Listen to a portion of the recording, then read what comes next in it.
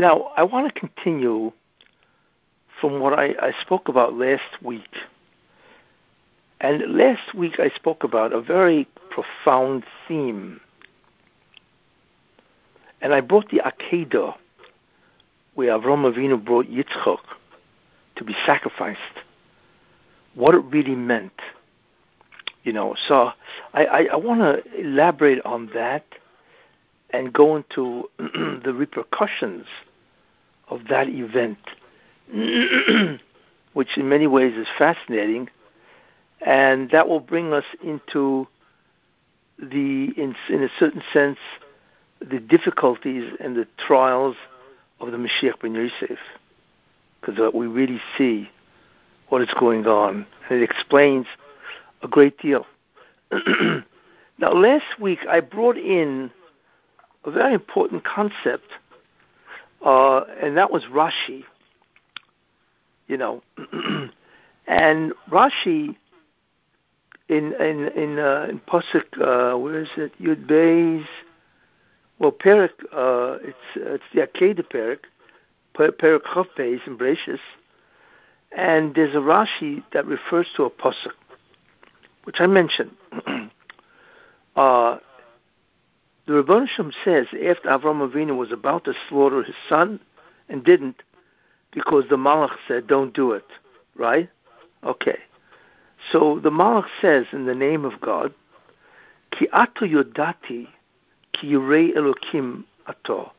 For now I know that you are God-fearing, because you didn't withhold your son from being slaughtered. So obviously the question is, what do you mean now I know? You mean God didn't know before? Okay. So Rashi brings down a very important idea. It's a very profound idea. And it explains a great deal of what has to happen in the end of time. So Rashi says, now I'm translating into English, for now I know. So it doesn't mean now I know, but whereas before I didn't know. No, it doesn't mean that. But it means this. From now I have what to answer to the Satan, the prosecuting attorney, angel, and to the Umas HaOlam, and to the nations of the world. What do you mean you have what to answer? Because Hatameim, they wonder, Mahi, what is the love that you bear the Jewish people? Right? This is what it says. And therefore God says, I now know I have an answer, a response, an argument, right, to them. That I see that Avraham Avinu is a God-fearing person, and that is why I love them so much. That's what Rashi says. Now I explained, which is very important, that what exactly is the discussion here between the Satan, nations of the world, and God, vis-a-vis why the Rebbeinu Shalom loves the Jewish people. So the idea is this. Here is what the real meaning of this discussion. I mentioned that everything that is in this world, the ultimate consequences of everybody is how they acted. That's the concept called din, or justice. In other words, everything that happens is a concept of cause and effect. What you do is exactly what happens to you in the reverse. It's called measure for measure. And we know that's a universal principle. That is how God created the world, based on that principle. So the Satan says to God, says, I don't understand. If everything is based on justice, cause and effect, right, which is called din, or justice, right? So why do you love them so much? Because they don't deserve this. In other words, what the Satan was really saying is that really they sin a great deal. Well, if they sin, they don't deserve to be redeemed. But I see that you're always doing actions that will redeem them. What's going on here? They don't deserve redemption based on their acts. And the Satan presents what he is supposed to present, because he is the angel, right, that defends justice. So that's what he says. Why are you redeeming them? And that I mentioned is called Hanogas HaYichud. It is the actions that God takes, right, to save the Jews and to allow them to be in the future world, Olam Haba. You see? Even though basically they don't deserve it. So the Satan is saying, I don't understand. Everything is based on din, justice. So why are you always taking actions to save the Jews? You see? This is what the Satan says. Now, it's not just the Satan that says this, right? It's also the nations of the world. Because they're hoping, right? I mean, their end of it is, well, if God is saving the Jews even though they don't deserve it, right, then maybe he'll save us even though we don't deserve it, right? Because we also have a problem. We sin, right? And God doesn't save the Gentiles, you know. They will be destroyed in many ways unless they deserve to be saved and enter the future world, you see. So why don't we have the Hanogas HaYichud, this attribute or actions of God where he saves you, he redeems you even though you don't deserve it, he will make sure that this happens, right? Why won't he do it to us, the Gentiles? That's their end of the bargain, you see. Now, like I said, they're hoping that if he saves the Jews and redeems the Jews even though they don't deserve it, well, then he'll do it to the Goyim, to the non-Jews. So God answers both. It's because I see that they are God-fearing. And that really is an answer to the Satan and also to the nations of the world. Now, to the Satan, it's this. The logic of the argument is this, right? The reason why I love them, God is saying, and therefore the Hanogas HaYichud, that attribute to say that guarantees the existence of the Jews in the future world, right, is because they do deserve it. Why? Because I see that no matter what I do to them, right, they are loyal to me. They are devoted to me. That's what I see. That even though on one end they don't deserve the future world, but they don't want to abandon me. If they don't want to abandon me, no matter what I do, even though I come across as irrational, and I spoke about all of that last week, right? So then how can I abandon them?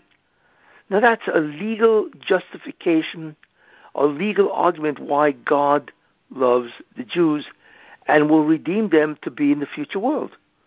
That's what he's saying. In other words, no matter what I do to them, they will not abandon, they will not give me up. So therefore, I will not abandon them. Measure for measure. That is justice, you see.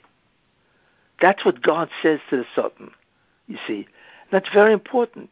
It means the measure or the actions that God takes to save the Jews and to redeem them for the future world is justified legally, you see, and that quiets the Satan. Very important idea. Quiets the Satan. Now, what about the nations of the world? Because that's also an answer. Because what God says is, look, even if the Jews do not observe my commandments, but in the end, the Jews at a certain level do fear God because they're a peaceful nation. You know, Jews, even if they don't observe the commandments, they're peaceful. They don't make war. They don't slaughter people. They don't butcher people, kill them. Whereas Gentiles, they're always warring. I mean, if you take a look at the history of mankind, it's basically a history of butchery, of slaughter, you see, where one nation wants to conquer another nation. This is always what's going on. I mean, there's hardly ever a time in history, right, world history, where the nations are not slaughtering each other, basically for no reason. What's the reason? No nation has the justification to take another nation, right, for tribute, for money, or for conquest, or for slaves, or whatever. There's no justification for that. That is an incredible evil, you see. And the non-Jews are always doing that. I mean, just take a look, which we know. Look at what Christianity has done for the last 2,000 years. And I explained that one or two shurim ago, how many Jews died at the hands of Christians, whether it be the pogroms, right? Whether it be the Inquisition, expulsions, Holocausts, right? And so on. Or being burnt at the stake in Spain. I mean, these guys just don't stop slaughtering Jews. So that is also because they fear God in the sense that they do the commandments of God, even if it's not always because they want to observe the religion, because they realize that there's such a thing as morality or ethics. These are values. So based on that, they are upstanding, and in many ways they are righteous between man and man, whereas the non-Jews are not.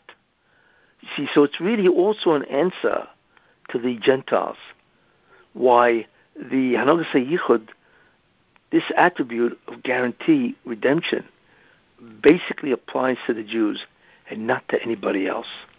But in any case, this is what we see, that God needs a justification to activate that series of actions that he does to guarantee the Jews redemption in the future world. And that is the reason of the Akedah. And that's what God wanted to demonstrate. That Avraham Avinu, even though everything I did for him, right, I told him to sacrifice his son, even though I said from his son will come the Jewish people, which is mutually exclusive, illogical, right? That's what I said. He still is going to slaughter his son against all logic, you see. And I mentioned also, very important, that is why the Akedah is the last test of Avraham Avinu, you see, because this requirement of being loyal to God, devoted to God, even though God comes across as irrational, or I should say appears irrational, right? This will happen or be necessary at the end of time for this devotion and loyalty. Because at that point in time, right, the Jews really will not deserve the redemption because of their sins, and I need a justification. So therefore, just like it's the last test of Avraham Avinu, it will also be the last situation or circumstances at the end of time. In any case, so this is a very profound concept. Now, what this also does, it leads to an incredible situation, especially with the Mashiach ben Yosef. And you will see that it's actually alluded to in the Akedah. What is that? Well, there's a Yalkut Shimoni, which is a collection of midrashim, very famous sefer book, right? And the Yalkut Shimoni says the following. It's in Yeshayahu, section 499. And it talks there all about Mashiach ben Yosef. I once mentioned this a long time ago, but I want to now interpret this whole understanding based on this principle, that God needs a justification for judgment, for dinim, right? Certainly at the end of time. So it says here that God said in the end of time, your children or your people will have sinned grievously. And that requires, that you will have to suffer. Now what does that mean? Now here's the problem, you see. Because once you come to the end of time, which is right before Mashiach comes, you see, then God has to really activate this hanhogo, this series of actions that rehabilitates the Jews, that guarantees their entry into the future world. He has to activate that. But in order to do that, you see, then he has to demand loyalty, even though he appears to be irrational, just like Avraham Avinu. But the question is, who is going to bear who's going to bear that task? So God, the Rebbeinu Shem, is talking to the Mashiach ben Yosef. And the Medrash calls him Ephraim, Mashiach Tzidki. Ephraim, which we know, of course, is the son of Yosef, the righteous Messiah. That's a title of Mashiach ben Yosef. So this is what the Rebbeinu Shem says. I'm going to need somebody that's going to be subjected to unbelievable pain, suffering, agony, anguish, you see, at the same time as I come across to that person, or I appear to be completely irrational. And that person is going to have to be incredibly devoted and loyal to me, no matter what I do to him. And that will be my justification at the end of time to save the Jews. So the Rebbeinu Shem is talking to the Mashiach ben Yosef, and he says, are you willing to accept this in order for me to activate the Hanogas HaYichud, right? That attribute of saving the Jews, rehabilitating them, even though they don't deserve it. So the Mashiach ben Yosef, God is asking him, why? Because he needs that. He needs somebody to accept in a supreme way unbelievable suffering and remaining loyal to God. So the Mashiach ben Yosef says, yes, I will makabel, I will accept this task, you see. And not only will I accept the task, but I'm hoping that my remaining loyal to you, no matter what you dump on me, right, is going to allow all the souls of Israel to survive in the future world. And not only all the souls of Israel who lived at my time, which of course is the end of time, but all those people who lived in my time and who died before the redemption. Or all those souls that lived in the world from Adam Rishon until the end of time. We're looking at, right, close to 6,000 years.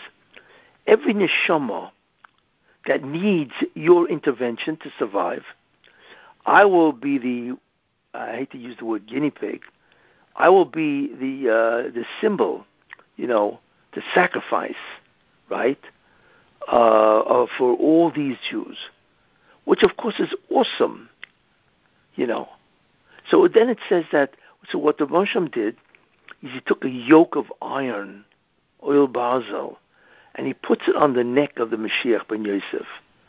And the Mashiach ben Yosef bends down because it's unbelievably heavy. And the Mashiach ben Yosef starts screaming. And it says his scream even went up to heaven, where he said, right, hey, I'm just a bus of Adam. I'm just made of flesh and blood. I can't take this. In other words, I didn't realize it involves such unbelievable suffering. In other words, that's the circumstance that you've put me into, and I have to remain loyal in this circumstance. I didn't realize that. So God says, but you promised, you said you would accept this. So the Mashiach ben Yosef says, okay, if I said it, then I will accept it. And God says, well, I myself will also suffer in a certain sense, that I will not even sit on my throne as long as you are accepting this tremendous suffering. This is the Medrash. It's an incredible Medrash. Now, we now understand this Medrash from a different perspective. What is the perspective? The perspective is, right, that God needs a justification to activate that attribute of saving the Jews. That's what he needs, you see. And that's why he's arguing with Mashiach ben Yosef, but you said you would accept it. Because he needs somebody that will do something as great as the Akedah, because that's what's required to save the Jews. And therefore we now realize that this individual, Mashiach ben Yosef, right, has accepted an unbelievable self-sacrifice. Now, we don't know what that is, but whatever it is, you see from the Medrash, you see from this discussion, that Mashiach ben Yosef himself held that it's beyond belief what he's got to go through for the Jews to survive. That we do see. Now, in order to gain some credence or some type of understanding, what can that be? And that's what I want to present. You see. And what that is the following. I mentioned this quite a while ago. The key idea of the spirituality of the Mashiach ben Yosef is his wisdom, his chokhmah. I mentioned that at the end of the Chumash, it says, B'chol Shorei Hodoloi, right? The firstborn of his ox. This is the last parsha, Zois HaBrocha, when Moshe Rabbeinu is giving a brocha to all the nations, I should say all the tribes. And he says by the tribe of Yosef that the firstborn of his ox, Hodoloi, beauty is his. Who is that referred to? Well, the firstborn of the ox, and the ox is the symbol of Yosef, is Mashiach ben Yosef. And it says, Hodoloi, beauty is his.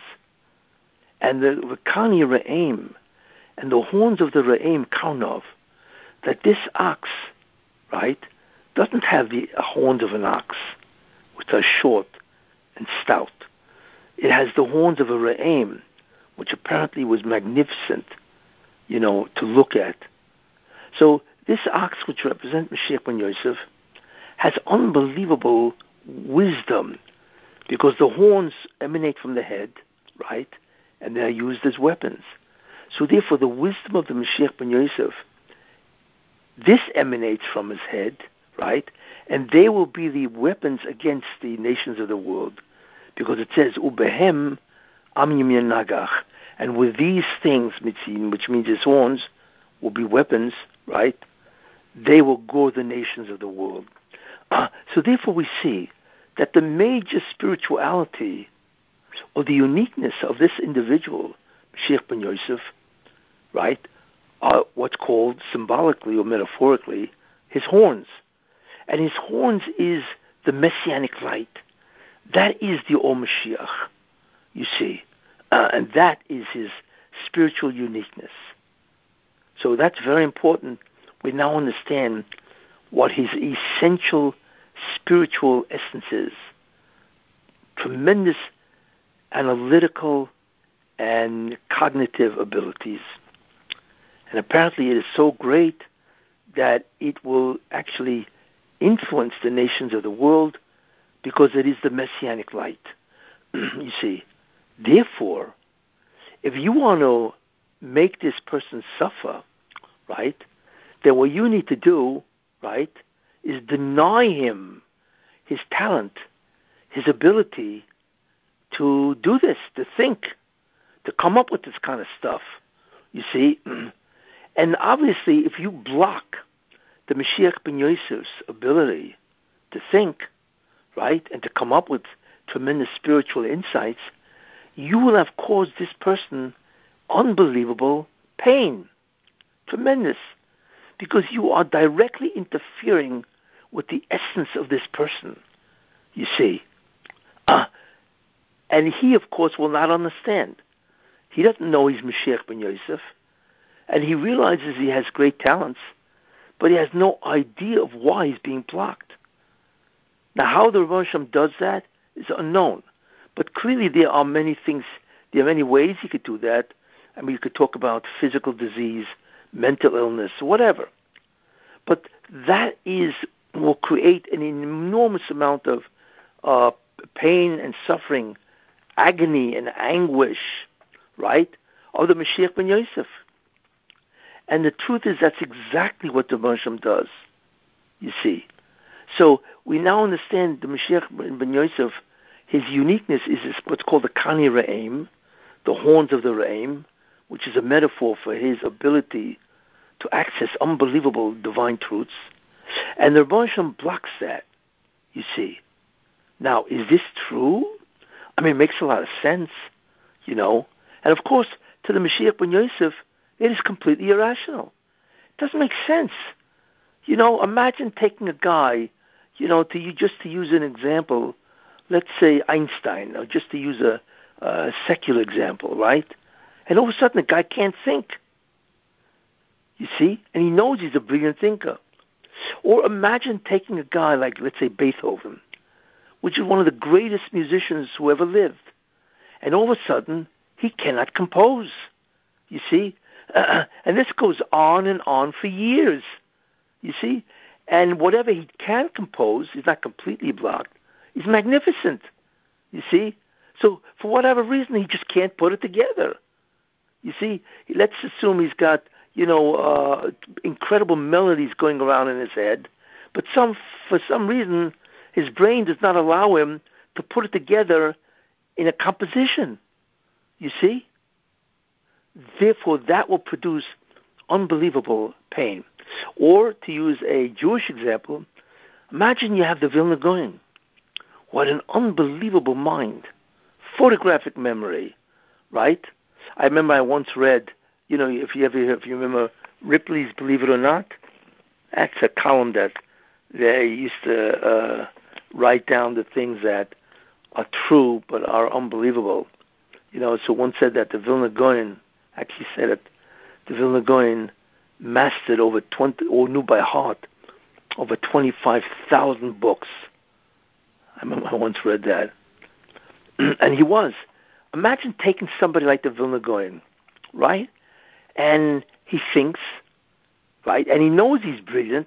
He's got a photographic memory. He's got an incredible insight into how to analyze. And all of a sudden, he develops, ADHD, where he can't think.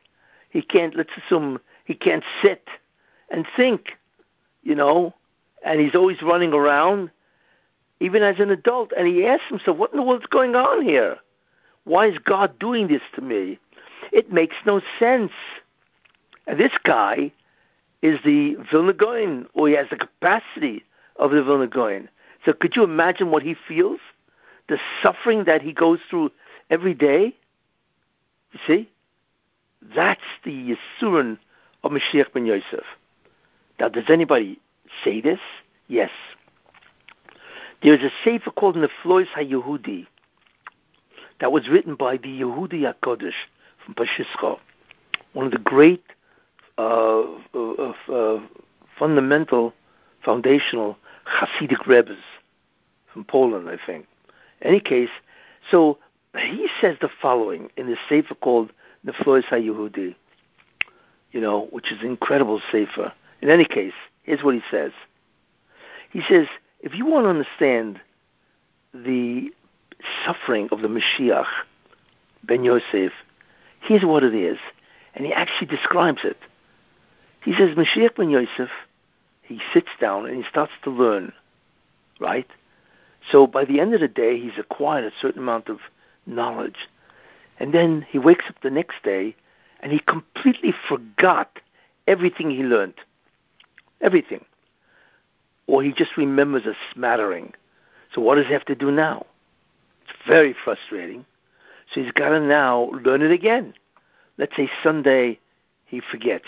On Monday, he's got to learn it again on Monday, right? And by Monday night, he completely forgets it again. So he's got to start over the whole process on Tuesday. And this continues week after week, month after month, year after year. It's unbelievable. What do you think this guy's thinking? He can't believe what's going on. Because during the day when he's thinking about, spiritual insights, he has tremendous insights. But by the time the day is over, he's always a beginner. He's always starting over again in whatever blockage that God did. Now, this is completely irrational because it doesn't make sense. You see, especially if this individual is unique in his ability to think. This is what he writes, the Yehudi HaKodesh, you see. So he says that this is the suffering of Mashiach ben Yosef. Now, we now understand. To us, it makes a lot of sense. right? Because that is his uniqueness, you see. And what's interesting also is not only is Mashiach ben Yosef, suffers in this way, right? And it's irrational. And what's the test of this person? Is not to abandon God, to remain Jewish, in a sense, to remain religious. Even though God is acting to him in a way that appears completely irrational, and it is irrational, unless you understand what's going on. And the Mashiach ben Yosef doesn't, you see. So his job is no matter what God throws at him, he's got to do what God wants, which is to do the mitzvahs, you see. And what we have to understand is not only does the Mashiach ben Yosef have this tremendous ability in Torah, in spiritual insights, but he's an incredible spiritual person. He has unbelievable ability in dveikus, in being attached and cling to God. And somehow God interferes with that also, because dveikus, attachment to God, is tied with learning Torah. And just like God blocks him from knowing Torah, he also blocks his ability to attach himself to God. So we are looking at a guy, as they say in Yiddish, is ois mensch. He doesn't know what's going on, makes no sense, and his agony continues for years. Why? Because the test is, will you abandon me or not? And I need you not to abandon me in order that your loyalty will allow me to rehabilitate the Jews and get them in the future world. You see, so this person who's a real person, live, right, he is the manifestation of the Mashiach ben Yosef that accepted this agreement 6,000 years ago, because the discussion between God and Mashiach ben Yosef happened at the beginning of creation. You see, obviously, that God was telling him what will be. See, could you imagine? That is the suffering of this individual, based on the discussion and based on the fact that God needs to justify to the Satan and the nations of the world the legal reason why, you see, you had the Akedah and why the Mashiach ben Yosef suffers so greatly. And this also tells us something else. Rabbi Yochanan, the Gemara Sanhedrin says that there was a number of Amoraim that said, Yesei v'lo yechminei, let the Mashiach come, and they're referring to whoever it is, Mashiach ben Yosef, Mashiach ben David, let him come, v'lo yechminei, and I do not want to see him. It means I don't want to be alive before the Mashiach comes, or even when he comes. The question is, why would they say that? Why would they say they don't want to be alive at that time? And the answer is, because the essential difficulty at the end of time is, how do you justify redeeming and rehabilitating the Jewish people? So it requires God appearing irrational, right? And the Jews, or whoever is picked for that, cannot abandon God, no matter how much suffering that person goes through. You see? So they said, we don't want this. I don't want to suffer this kind of pain, because it's terrible to suffer this type of pain, and this type of pain is going to be required at the end of time in order to justify God's, right, redeeming the Jewish people. See? Makes perfect sense what they said. But the problem is, Mashiach ben Yosef, he agreed to this 5,782 years ago. That's the problem, you see. So we now understand what is going on, that he is the man, he is the sacrifice that is allowing God in many ways to bring the redemption. Yeah, he has been specifically appointed or assigned this task. Now, it is very interesting that this is actually alluded to in Rashi by the Akedah, you see, because when the Malach told Avram Avinu, do not harm him, nothing, right? So it says all of a sudden he lifted his eyes, Avram lifted his eyes, and he saw, and behold, there was an aisle, a ram, acher, another ram, nechaz b'svach, that was entangled in the brush, in the thicket. That's what he saw. How was he entangled in the thicket? Bekarnov, with his horns. You see? So then Avram Avinu goes and takes that aisle, and he offers it as an oila tachas benoi, instead of his son. What does that mean? What do you mean? First of all, it's an aisle, right? And you know what Rashi says about that aisle? Rashi says that aisle, was waiting there for 6,000 years, from Sheish Simei Breishis. Rashi says that in Yud Gimel. He says, Muchen Hoya, that aisle was prepared for this task, to be a substitute for Yitzchak, from Sheish Simei Breishis, from the beginning of creation. Now, I don't see why God needed that. You could have had an aisle who just found his way right next to the Akedah. Why would God need an aisle that's been there for 6,000 years? You see? And also, what do we care? That it was, entangled in the brush, right? With its horns. What's the difference how it was entangled, right? So the fact that it was entangled, or rather that it was there for 6,000 years, is the metaphor for Mashiach ben Yosef.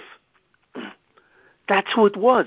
No, it's Mashiach ben Yosef. The deal that he made with God was what? Was 5,782 years ago, at the beginning of creation. That's when it happened. So this aisle that represents the Mashiach ben Yosef, he is waiting 5,782 years ago. That aisle, metaphorically, is the Mashiach ben Yosef. Makes sense. And how was he entangled? He was entangled with his horns. Why? Because his horns, right, I mentioned, is the essential spirituality of the Mashiach ben Yosef. That's his chokhmah. That's his incredible wisdom. And that's exactly the suffering, right, that Mashiach ben Yosef suffers. I mean, it's amazing when you think about that. That the concept that it's Mashiach ben Yosef, right, entangled in his horns, right, and he's been there since Breishis. Of course, that refers to Mashiach ben Yosef, metaphorically, you see. And Rashi says this.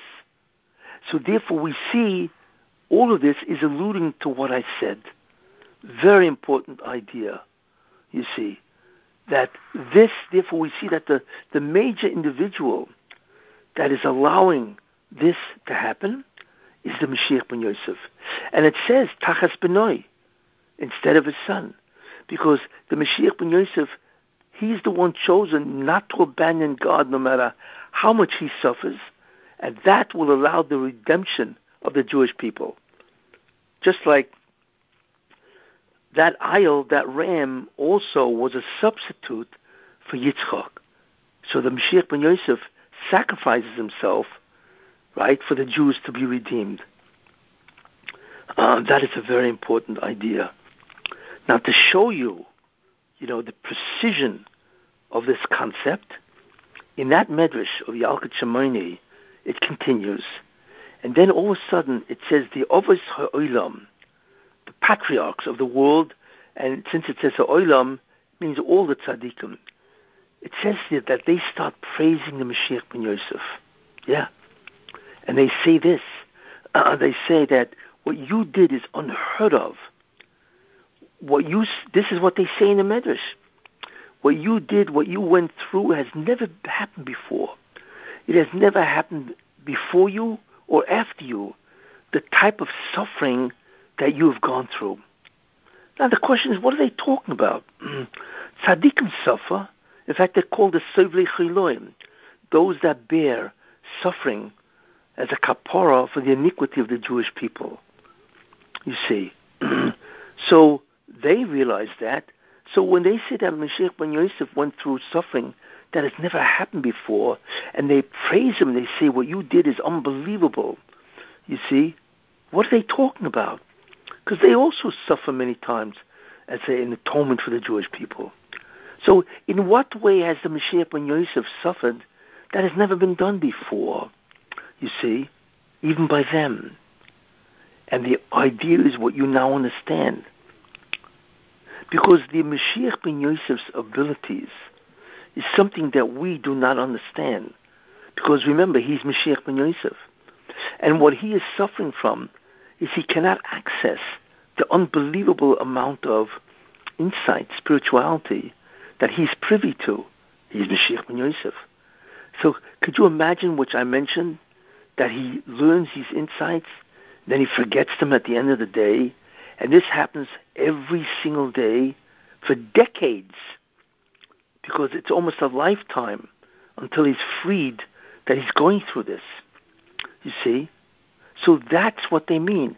It's in other words, what they say, we've suffered, obviously, to help erase the sins of the Jewish people. Fine. But this type of suffering, where a man doesn't just suffer, but he's denied such unparalleled spirituality, never happened before. Like I'd say, just think of the Vilna Gaon, where he can't learn. That doesn't happen. You know, it could be that the Vilna Gaon learns, and he has a terrible pneumonia, right? Or he goes to the hospital often. Fine. So the suffering is external to what he can do, his spiritual gifts.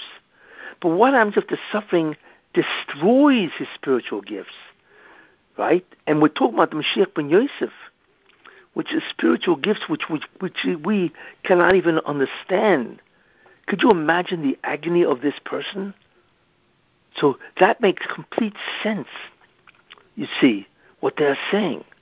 It all fits in beautifully once we understand that the reason why he suffers this way, right, is to be the sacrifice, right, in order to allow God to have an argument against the Satan to activate the Anhagas HaYichud, you see, the attribute of justice or redemption. And therefore, God needs the Mashiach ben Yosef to do this. And this type of suffering, where a person knows his gifts and yet is denied on a daily basis for decades the ability to move forward, whether it be in thinking, knowledge, learning, or even in dvekus, because that's part of the learning, right? Never happened before. I mean, people suffer externally, right? Secondarily, like I said, all of a sudden they're incredibly poor, right? And it's hard to learn whatever, or they are sick, they have tremendous amount of problems and so on. Okay, that's Sovli Chiloim, where they suffer, right? And they do it for the sake of the Jewish people. You see, remember there's a Gemara where I think it's Reb Shimon ben Elazar, who's a tremendous person, and he was always sick. And his wife, okay, what can you do? So one day she walks into the room where he is, and he's on his bed, right? And he's very sick. And all of a sudden she hears him saying, Boyu Oilai Yisurin Shel Avo, come upon me, the Yisurin, and that I will use as an atonement for the Jewish people. So she couldn't believe what was happening. She realized her husband was welcoming, he was inviting these Yisurin to help the Jewish people have an atonement. So tzaddikim do have this, you see. But he was still an unbelievable Amora, Rab Shimon ben Elazar, you see.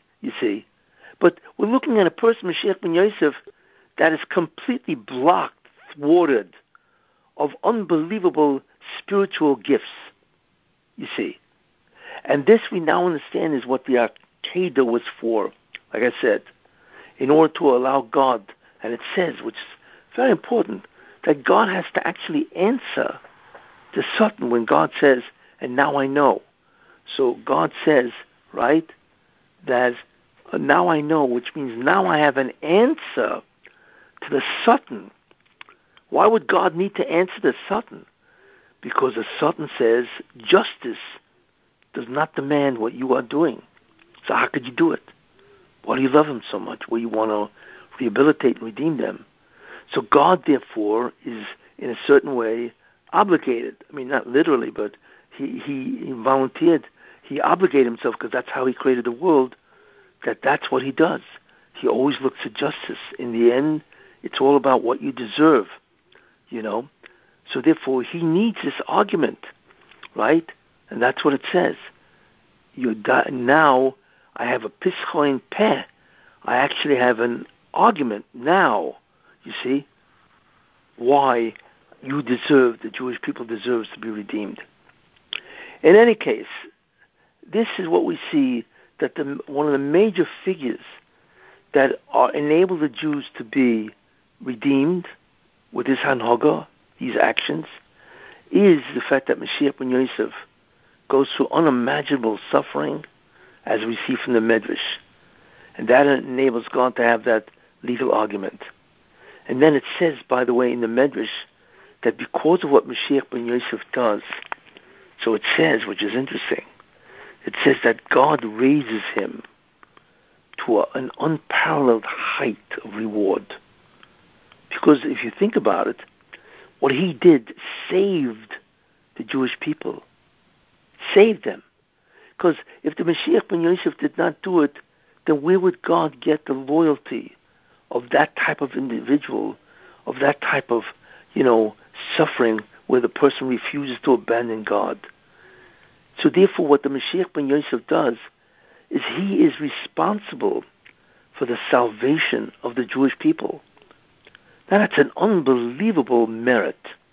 And it says in the Medrash that God raises him in a way which is unparalleled because of what he did. So he does get, of course, the rewards and so on.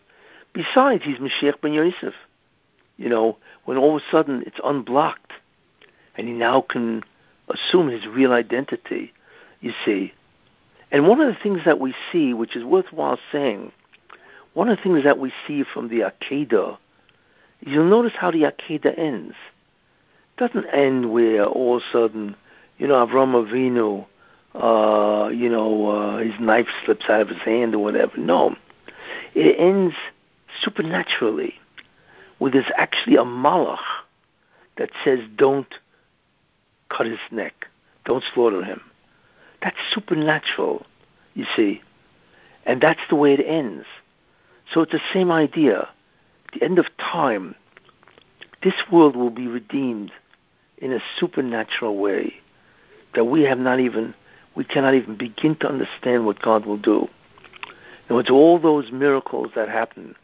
And believe me, we all know, those 10 plagues was beyond belief. And among the greatest of the plagues, of course, is Kriyas Yamsuf. What happened at Yamsuf was just, it's not to be believed. Because it's not just that the sea split. The sea split, there's 12 sections. Each section, you could see through it. It grew fruit out of the water so people could eat as they traveled through the sea. The miracles are just astounding, you see. So that's what happened at the Egypt. And what's going to happen at the final redemption, again, we cannot even imagine what God has in store, the miraculous, supernatural events that God will do at the end of time. And this will last for hundreds of years, you see, because what God wants in the end, he doesn't just want to end the world and then, either you go to Gehenna or you go to Gan Eden or whatever. No. He wants this world itself to be a utopia, which is interesting. That's an important concept. Because when you think about it, it could have been that the Bansham just ends the world, right?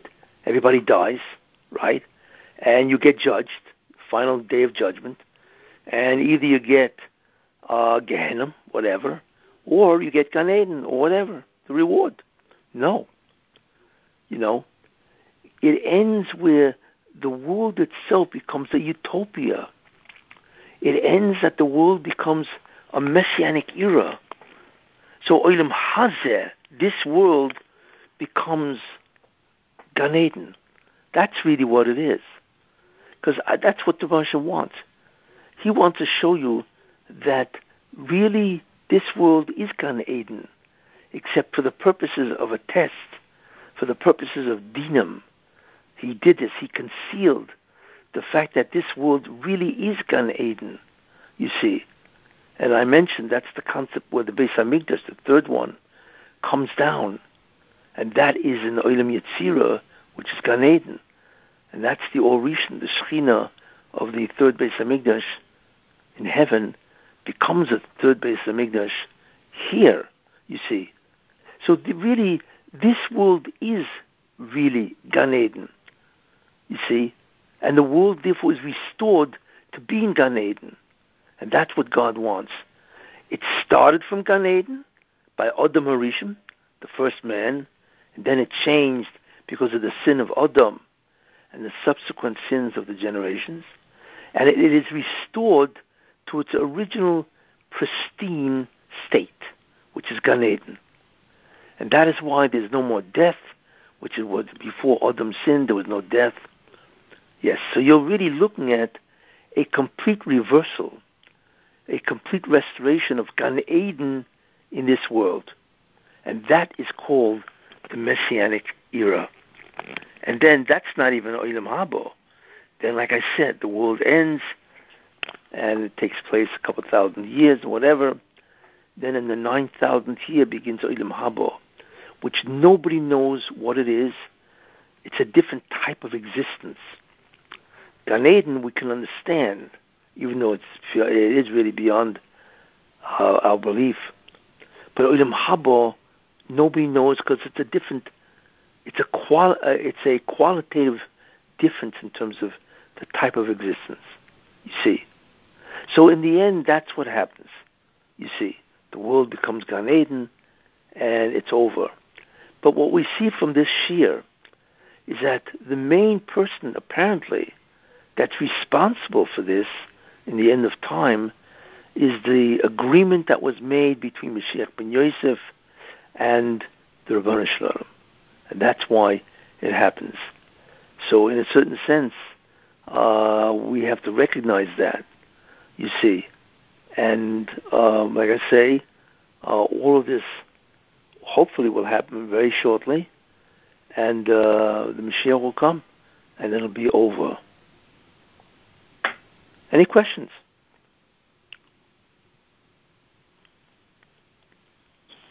So when Mashiach ben Yosef, how will we know that his suffering is like that he filled up whatever as much suffering that we needed? Like how do we know that his suffering ended and that his wisdom starts?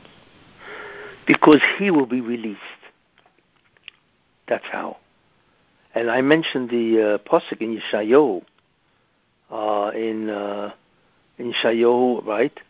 In 48, where it says Venisa, it says 4 expressions of growth. Now you understand why he has to grow, right? It says Hine Yaskel Avdi, behold, my servant will grow wise, right? Wise, Yaskel, Seichel. That is because that is the suffering, which I mentioned. Because right now he has terrible inabilities to think in the profound way that he can. And then it says Venisa, or it says V'yoram, and he will grow, which means the Medrash says he will become greater than Avram Avinu. Venisa, and he will grow further. He will become greater in wisdom and knowledge than Moshe Rabbeinu. And V'gova mi'oid, and he will grow exceedingly. He will become more wise than the angels in heaven. You see? So you'll notice that the growth is in the area of Haskalah, which is thinking, spiritual insights. And the question is why? Because that is also proof that the suffering that he bears is in the area of cognition, and that he's got to grow, which means he's been blocked. You see? So that's actually proof of what his suffering is. You see? And, So yeah. that is the Pekida? Yes. Well, the Pekida is really the decision to end. And then, how soon after that decision, because that's the critical thing, that the Gzera, the decree, has to end. Once that decree is gone, you see, then things happen. So in terms of time, it's hard to say time-wise, but maybe it's a day later. We don't really know. But the key of all of this is, when will the Rebbe Hashem stop his decree? It's like by Shemais, where the Rebbe Hashem says, I have seen the cries of the Jewish people, right? And pokoit pokadati. And therefore the Rebbe Hashem says, it's over. And now I will begin actively the redemption. You see. You never know. It could be that the Pekida already started, but it takes time for it to unfold. You see, we may actually be in the unfolding, which I believe to a certain extent is true. I think the Pekida happened, except we are in the holding how it unfolds, you see. And it's very possible that we are in that stage, you see.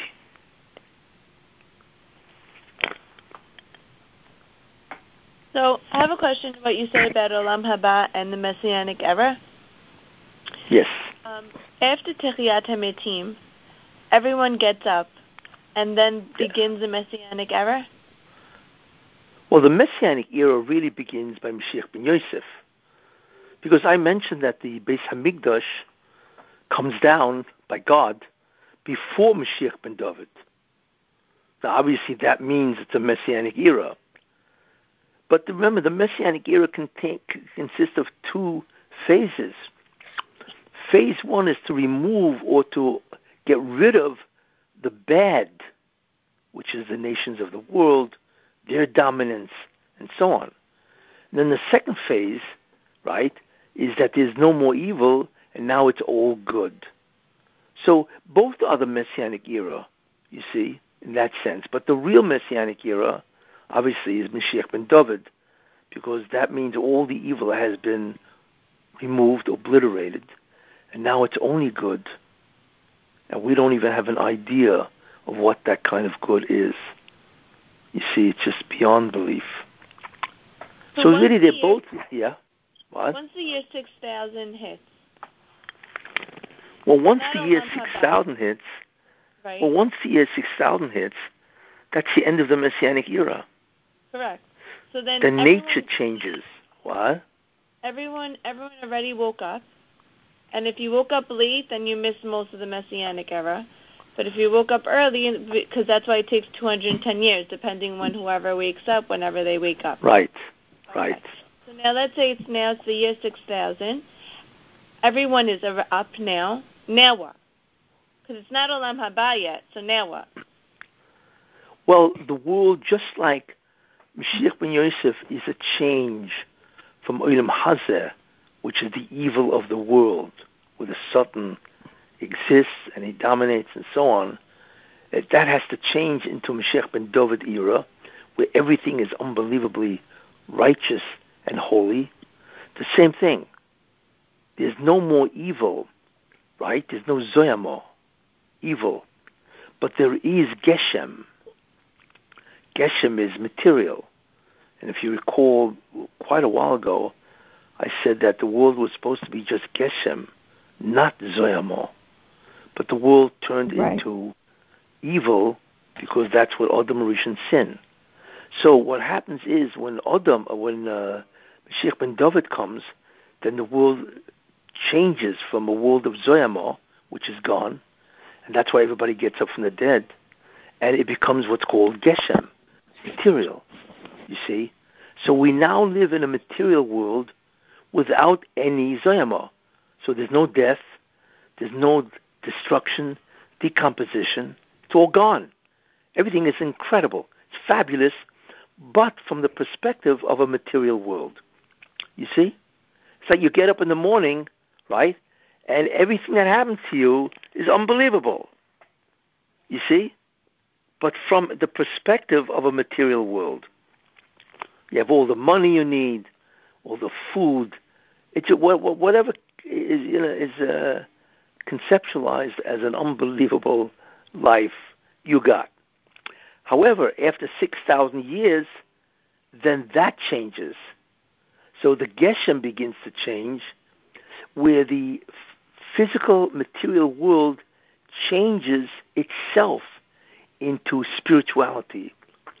It sort of like becomes the world where angels, you now become material that is angelic, you see, which means you cease to be the old person that's physical, and you become material that is angelic, you see. And that transformation starts from the year 6000, which is the English year 2240, right? Which is 218 years from now, right? The world actually goes from a physical or material world into an angelic world. And it takes 3,000 years to change, because you have to go up 3,000 years, 3 worlds. Olam Yetzirah, 1,000 years, that's from 6 to 7. Then from 7 to 8, the world changes into a greater angelic dimension, which is Olam Bria, that's from 7 to 8. And then the world changes into a greater dimension, which is even greater than the angels. It's called Olam Atzilus, which is really divine, you see, and that is from 8 to 9. Then from 9,000 years, you change into something which we don't know what it is, because it's neither a world that has Zoyama, it is not a world of material, and it's not a world of angelic material. It's beyond the Malachim. They don't even know what this is. But everybody now assumes a type of substance which is unknown, unheard of, incomprehensible, you see, and which cannot even be imagined. And let's call that world divinity, divine.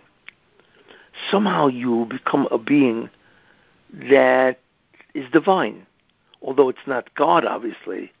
And that divine substance, whatever it is, remember, it's not even angelic, it's divine. That divine substance, like I say, is unknown. And that's the substance that you will remain with, that type of nature, for eternity. Olam Haba. So we're looking at what? We're looking at different substance changes. So even angels are inferior to what you will be in future world. And it all starts, and I am now giving you the changes, the grade differences. You know, like I said, starts off from Olam Hazeh with Zoyama, where you have the satanic influence, and that's the world we are now. That changes in the Messianic era of Mashiach ben David, where the world becomes Geshem, physical or material. Then after 6,000 years, that completely changes into a world of angelic material, like Malachim. And then finally at the year 9,000, that changes also into a material of which we have no idea what it is. So let's call that divine material, right? And that's it. You remain with that type of material forever. And that material itself alters, because you grow in Olam Haba. You don't remain static. Every, I don't know what it is, second, nanosecond, day, you actually get greater and greater, closer to God, within the divine material that you are made of. Like I said, we don't know what this is. It's beyond us. I can just give you a rough sketch of what's going to happen. But there's a substantial difference between Mashiach ben David and 6,000 years afterwards, like I say, because one is the world of material, and the other one is the world of angels. You see. I think that was a good explanation. Rabbi, I have a thing. So, you know how you said that in 2240 that's going to be the year 6000? And you say that again? What? Hold on. What? Rachel, one second. Go closer to the phone. Do you know how you said the year 2240 is going to be the year 6000 in the Jewish calendar? Yes. And you think that Tichiyat HaMetim is going to be like in 8 or 9 years? If you do reduce Shama, when Yaakov said reduce Shama, deducted 10 years, that's 2030. It's in 8 years from now. Correct. I told you the Zohar. I've stated it several times that the Zohar says that Tchias HaMesim, which comes after Mashiach ben David, right? There's an argument. One Amora says, or Tana, whatever. One other rabbis say it will take place 210 years before the end, which is the year 2030. And then there's someone who says, no, it will happen 214 years before the end, which is 2026. So according to one, in 4 years, and according to the other, in 8 years. Now, isn't that amazing? And by the way, that's why you are seeing the events, the historical events, with incredible acceleration. That's why. Exactly. So we don't have long to go. Oh, and by the way, if Mashiach ben David has to come before 2030, but that's after Mashiach ben Yosef, right? And everything that he's got. So that means within 8 years, Mashiach ben Yosef has to appear. The Beis Hamikdash, the third Beis Hamikdash, has to appear, right? And then he can come at the end and begin Tchias HaMesim. So in 8 years, everything about Mashiach ben Yosef has to happen. Do you think that this Russia problem is something to do with Mashiach ben Yosef and Gog uMagog? It definitely does, yes, because we're not looking here at a local crisis. We're looking here at a crisis in the entire world, you see. It's hard to know why. How does it fit into the scenario? But right now, there's no question that it does. You know. Yeah, I can see certain scenarios that what it's going to do, if you want to hear one, yes, that it's going to embolden Russia and China, because they're going to take a look at what the U.S., how they reacted to Russia, right? And therefore, they're going to watch Russia, and Putin is going to make tremendous mistakes, right? And it's going to embolden China also to make a tremendous mistake, let's say by taking over Taiwan. So that may, generate a tremendous backlash against Russia and China as major evil forces in the world. And that may, gather the nations against Russia and China. You never know what that will do, because we're looking at global events. So it's possible, like I say, that it may embolden both of these countries to make real mistakes. And that, like I say, may create a tremendous backlash of the world against these two countries. You see, so that's a major blow to evil. It's hard to know. But that's a possibility. Rabbi, I was thinking, now that the borders of Israel are open, is it like that Hashem wants us back home? For a long time, we were as if we were punished to go. Correct. And now that it's opening, it's as if he's like, okay, now you could come back, now I want you back. Yes, the answer is yes. That's clearly what God does. He wants the Jews to come back to Israel.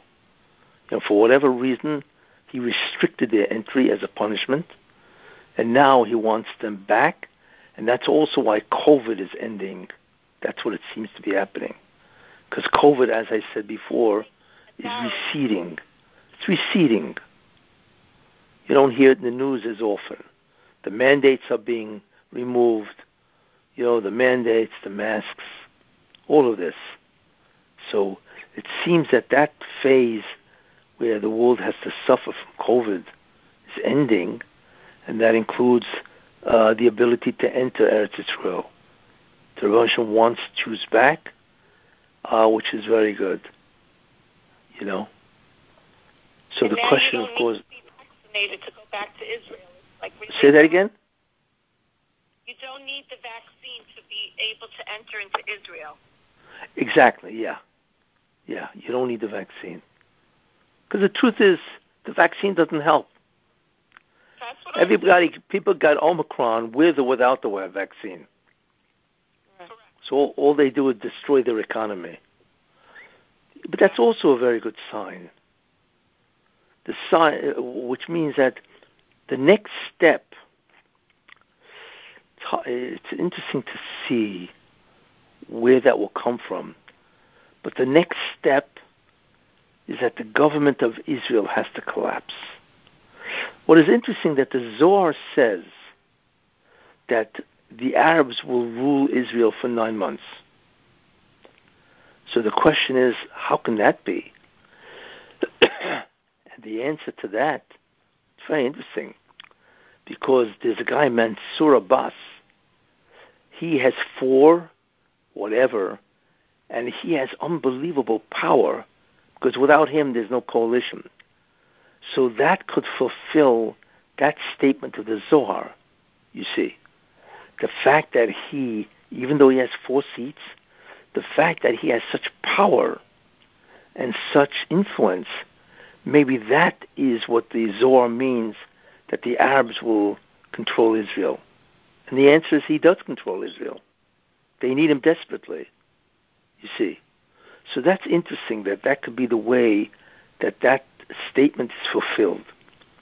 But that's the next thing that has to happen, that the government of Israel has to collapse, and there has to be somebody that will be the intermediary between Israel, the secular Israelis, and the religious. There has to be somebody who will be the intermediary between Israel, what is now, because they're all trying to destroy the Jewish religion in Israel, the whole Jewish character, and the Mashiach ben Yosef. I think that's up ahead. In other words, if the timetable is accurate, where 2030 is the time of Mashiach ben David, right, and COVID is receding, we now can go to Israel, the next critical thing, like I mentioned, they have been given power, the Erev Rav, to be completely dominant, which they are. They're trying to change the laws of kashrus, gerus, conversion, marriage, divorce, Shabbos, the draft. I mean, nobody's ever seen them wield power of such evil. So it's very possible that this will end. Something will happen where it will end. And therefore, they're gone. Because that decree that they can rule evil's last chance will be gone. But the interesting thing is who will take over? Who will now be the intermediary between the Erev Rav and the Mashiach ben Yosef? Should be very interesting to know. I have a suspicion, but we'll see what happens. When did their 9 months begin? When did the new? I think in May or June, one of those months.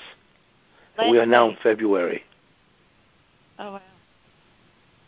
Yeah. But look at that unfolding. What was that? She says everything is unraveling in the month of Adar.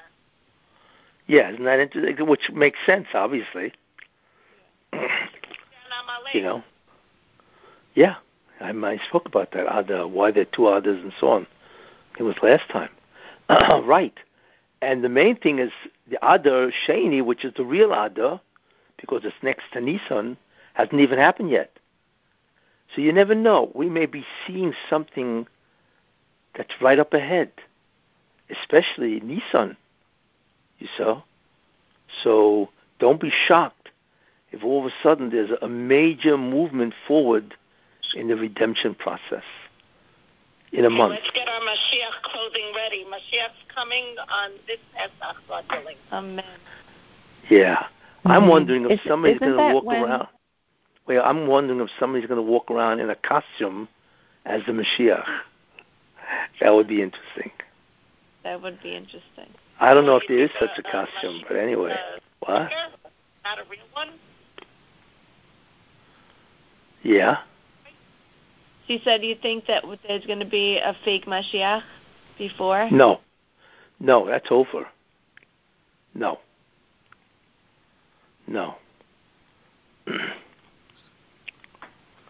So that's the next sign. The fall of the Israeli government, and certainly the fall of the Democratic Party, because they are the Rasha Be'esav, tremendous evil party. They will fall, which hopefully will happen in November, and Biden will then be a lame duck.